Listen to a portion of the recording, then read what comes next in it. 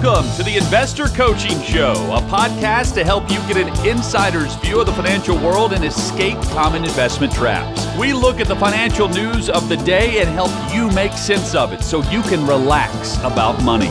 And here's your host, Paul Winkler. And welcome to the Investor Coaching Show. Paul Winkler here, talking the world of money and investing. You know, whatever happens to be in the news, there'll be something I might be talking about. What I think might be on your minds will be things that I'll be talking about, typically driven by, because a lot of times we think about things based on what we're seeing in the news, and it brings up questions. And one of the things I saw this week, let me preface this with my view on where we get information about investing. Most of us think about it, we get information about investing, we turn to the financial channels maybe, some of us. And of course, you'll have the talking heads on there and you go, okay, what's their bias? Well, who do they want to interview? They're going to want to interview CEOs of companies. And you had a lot of that with Davos. And, there's a lot of people talking about Davos, conspiracies about it and so on and so forth. I'm not going to necessarily get into that. But the thing that you're doing is you're talking or hearing from somebody that would love for you to buy their stock or to create demand for their stock, because if they can create demand for their stock, they can drive the company price up, or they can keep people off of their back. If they're talking about their company and they're the leader of the company and they would like to keep their job, maybe if they are able to talk about what their strategy is for running the company, then they can get people to not necessarily get on their back about how they're running the company. There's a lot of talk about Disney, as a matter of fact, this week in that particular vein. But one of the things that are another place you might get information from maybe a mutual fund manager that's being interviewed, or maybe an investment person. It was back in the day that you would have these companies that do a lot of these organizations that put out magazines would call me and they would say, hey, what do you think? We want you to come on our show. And I go, oh, great. Yeah, really. Wow. And you find out that you have to pay to be on their show. And you go, oh, wait a minute. This is so basically your article in your tabloid or in your magazine or whatever is just paid advertising for the investing industry. Oh, okay. I kind of see how this stuff works. And there's some things that I had done where I had a PR person who would just put me on the TV program. But a lot of times you'd have these TV programs you have to pay to get on there. So it's credibility for the investment advisor to get on TV and not necessarily what it appears to be. But it can be worth it if you have a message that's out there and you want to get out there. Hey, there are radio. The way radio works a lot of the times is that you have paid advertisements, and you hear that the show's brought to you by. And then you have the ability to sell advertising inside of the slot. That's how I started. Actually, I actually had people that would sponsor the show. And I had dentist, I had a CPA, I had a home decorator, an interior designer, a restaurant. I had a lot of people that actually sponsored this show. It's how it got started. I was very, very thankful to these people. But that's how that works. But what happens, we're getting information from people selling us something quite often. And that is why I got away from the sales side of things. So here, what we do is, as a registered investment advisor that takes absolutely no commissions whatsoever, is we don't have any investment providers in between. So when I'm giving information, it is based on my research and based on my beliefs and what I believe is to be true. But I always got my information, but I would second guess it and go, well, is this really accurate? Is it, where's the information coming from? Does it make logical sense to me? And that was a big thing, is it make logical sense?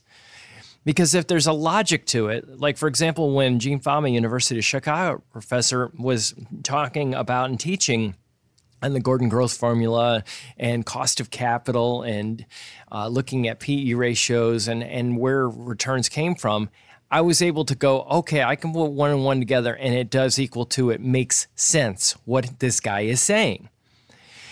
So the information that we're getting from the industry, being a sales side of things, can be a little bit hard to wade through.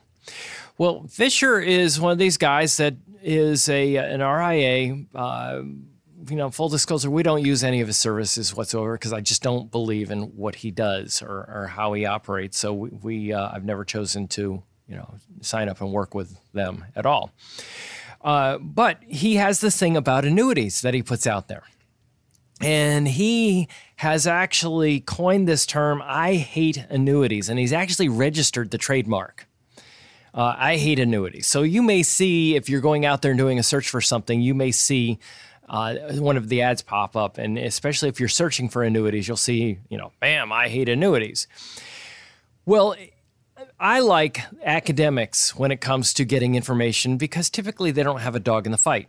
But here is an exception. And I'm not going to talk about who this is or anything that is pitching a fit about Ken Fisher's stance on annuities. But I just want to point out that sometimes you'll have colleges actually run by insurance people. and you go, okay, what are they going to recommend? What do they think is a good idea? Well, typically they're going to think insurance is a good idea, and annuities, being an insurance product, are a good idea.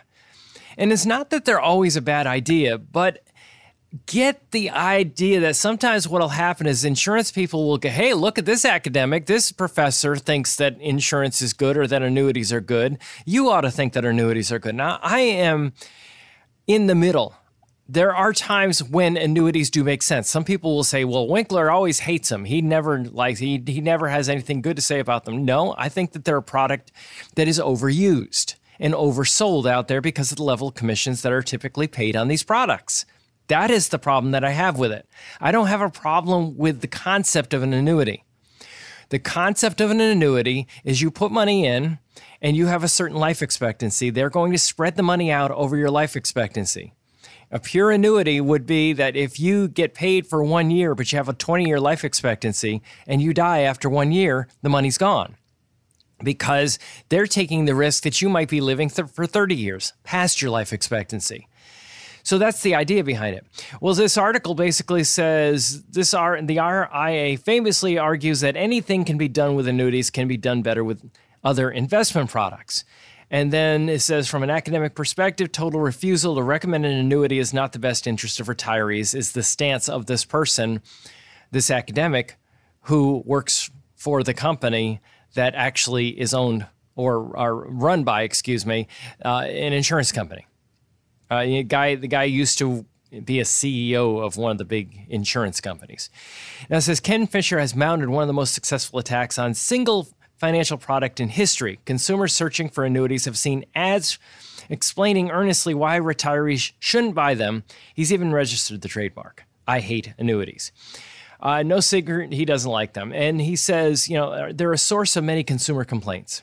And the insurance industry has generally done a remarkable job of creating an opening for someone like Fisher to capitalize on negative product perceptions as an honest alternative for retirees or investors seeking retirement advice. He says, on his site, he notes that he doesn't sell annuities. Never have, never will. Why?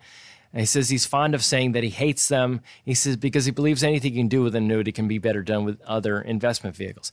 Now, I would generally disagree with that you can't do what an annuity does because an annuity is an insurance contract.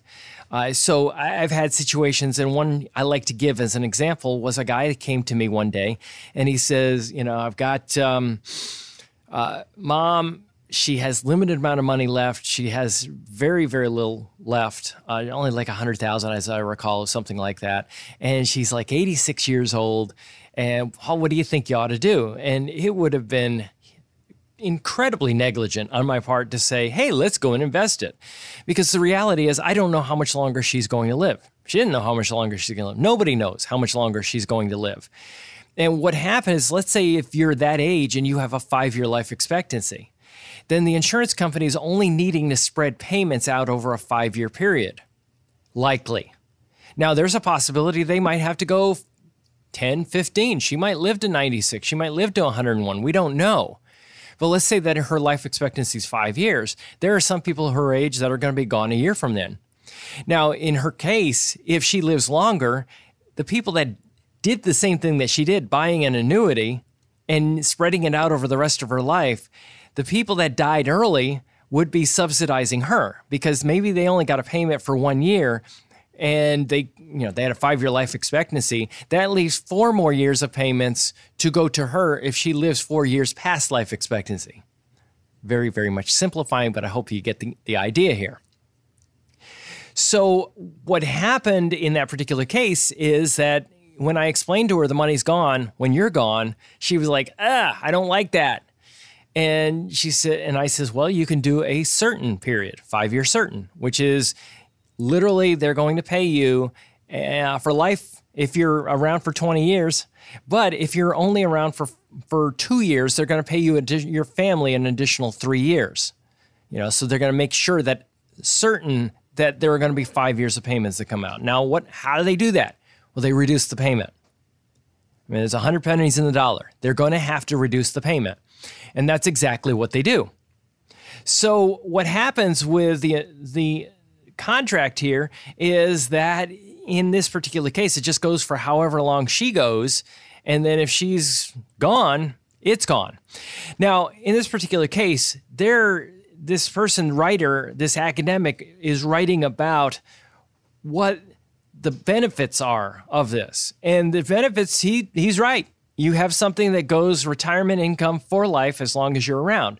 Now, one of the things that he makes a point about in this article is how profoundly confused they are that people don't actually annuitize. They don't actually like to take this income for life. They don't like to take the risk that they could be disinheriting their children and their grandchildren. They don't like losing control. And they're like, well, why? I can't believe this makes no sense. Now, the point that I want to take issue with in this particular article, I want to take issue with the number that he uses at the end of the article, because this is what his whole premise is based on. And you may have an investment person, an annuity salesperson out there using an article such as this to say, hey, look, even academics believe that this product is always great. It could be really great for you. Not always great, but could be great for you. He says, can a fiduciary, that somebody has to keep your best interest first, can they with good conscience, he is saying here, can they with good conscience, I'm paraphrasing, tell a 65-year-old to liquidate a product, get rid of it, let's say with a $50,000 contract value. So, you stuck $50,000 in the contract, in the annuity, that would have paid a $5,000 lifetime income benefit. So, $5,000, 10% of the account value. Which you look at that and go, wow, that's 10%. You can get that every year. And if you're around for 50 years, that's wow. It's huge. I mean, think about it. You get all your money back in 10 years. And this is a 65-year-old, which will quite likely be around for more than to age 75. So you think about it. He's making this point and you go, wow, that really does seem pretty compelling, doesn't it? It says a healthy 65-year-old woman who has enough wealth to meet the Fisher minimum can expect, on average, to live to age 89. So you look at it, they're probably going to live past the age 75 that he's talking about here. The internal rate of return on a policy liquidated for $50,000 at 65 would be 8.8%. So I checked the math. I went to my little calculator and I checked the math, and indeed he was correct that was the internal rate of return. But like I said, I don't just stop there. I like to go a little bit beyond and check the math on things because I don't necessarily trust anybody, whether they say that they're a professor or not, or, whatever. I just don't trust. So I actually went and got a quote on a 65-year-old woman. What I found is with the top payment, if you did it for life, even if you said, no, I am going to go for broke, I'm going to do it for life, and, if I die in 1 year, the money's gone. I don't care. I didn't do the 5-year certain that I talked about a little bit earlier. The payment was $307 per month. Well, you do the math on that. That's quite a bit less than the $5,000 per year, right? It's a little bit over $3,600 per year. That's a pretty big cry from the amount that he was saying that you would get. the internal rate of return drops down to 5.3%. Now, not bad, right? Not bad. But think about this. When you are in a period of very high inflation or higher than usual inflation, interest rates are higher because that's how interest rates work. There's a very high correlation between the two. Number one. Number two, even with interest rates being high, are they that high? Because you look at 10-year treasuries and you're looking at about 4%. So this is actually higher than the 4%. And we're not even assuming that the insurance company has to make a profit. So where are they getting the return to be able to give you a 5% return is the question you should be asking yourself. And when you get down to it and say, well, where are they getting it? Well, there was an article written, as a matter of fact, a little bit back, in an annuity website. If you look, well, where would you not expect an article like this? An annuity website. But this was actually on an annuity website, annuity.org. Is there hidden risk in your annuity company's balance sheet? And they talk about the level of bonds, that about 62% of investments sold or held by U.S. insurers are bonds. What risks do the bonds hold, or what can they hold? Well, reinvestment risk. What if when those bonds mature, they go and invest that money at lower interest rates, but they basically promised you a high interest rate like that? Let's say if interest rates come down, then what happens to the insurance company? Now they've got a problem. If interest rates come down like that and they reinvest the money at lower interest rates, they've got an issue on their hands. What are some of the other things? We look at that and we go, well, they're investing in something else. What else could they be investing in? Well, corporates. Well, what are the problem with corporates? Well, what if corporations go bankrupt and they can't repay their debt? That's a default risk that you're dealing with bonds. So you got reinvestment. And what if interest rates go up? Then you got another problem on your hands. Can you say Silicon Valley Bank, where all of a sudden interest rates went up and all of a sudden bond prices went down, putting the bank at risk? So anytime you see somebody paying a little bit higher than market interest rate or assuming a higher than market interest rate, and you got to be thinking that they've got to get a profit in there. They somehow have to be earning higher interest rates on the money in order to pay the person that end interest rate that I said is in that product, that's built into that product. Because I used the life expectancy that this professor used in the article, age 89. And that's what the internal rate of return came out at for a 65-year-old female. Using Tennessee Insurance Company, I use Tennessee as the state of issue.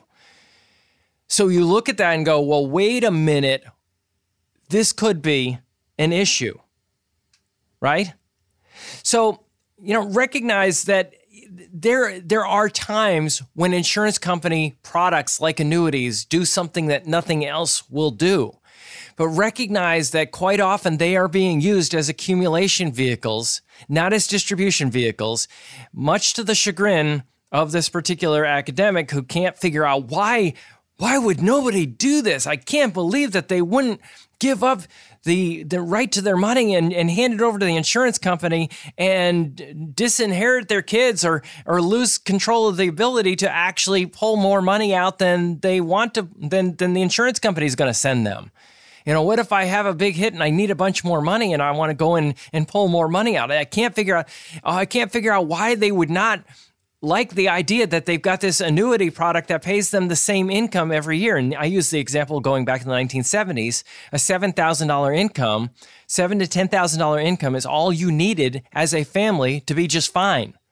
Today, try to live on $7,000 to $10,000. It's not going to happen. With an annuity, what you're doing is you're getting that same payment every single year with a regular fixed annuity. You're getting that same payment unless you have a cost of living rider into it. And if you do, then the payment's way the heck less than what I just gave you right there. Payment's way lower than that because they've got to build in for themselves the ability to increase your payment in the future. They will start at a much lower level than $307 per month, as the example that I gave. Now, if you missed some of these numbers because you just tuned in, go back and listen to the podcast, paulwinkler.com. Check out the podcast on it, because this is important stuff to get. You know, quite often what happens is we'll read things like this, we'll hear things like this, and we don't know the numbers behind it. And I feel it is my duty to make you a more informed investor. And I take it seriously. Hey, this is Paul Winkler. Hope you enjoyed today's edition of the Investor Coaching Show. You want to learn more about what we do, go to our website, paulwinkler.com. You can watch some of the videos there, and if you're not already a client, you can set up a free initial consultation. Until next time, I'm Paul Winkler, reminding you that I believe that more educated investors are more confident investors, and confident investors are more successful investors. Have a great one. Advisory services offered through Paul Winkler, Inc., an SEC-registered investment advisor. The opinions voiced and information provided in this material are for general informational purposes only and not intended to provide specific advice or recommendations for any individual. To determine what investments are appropriate for you, please consult with a financial advisor. Paul Winkler, Inc. does not provide tax or legal advice. Please consult your tax or legal advisor regarding your particular situation.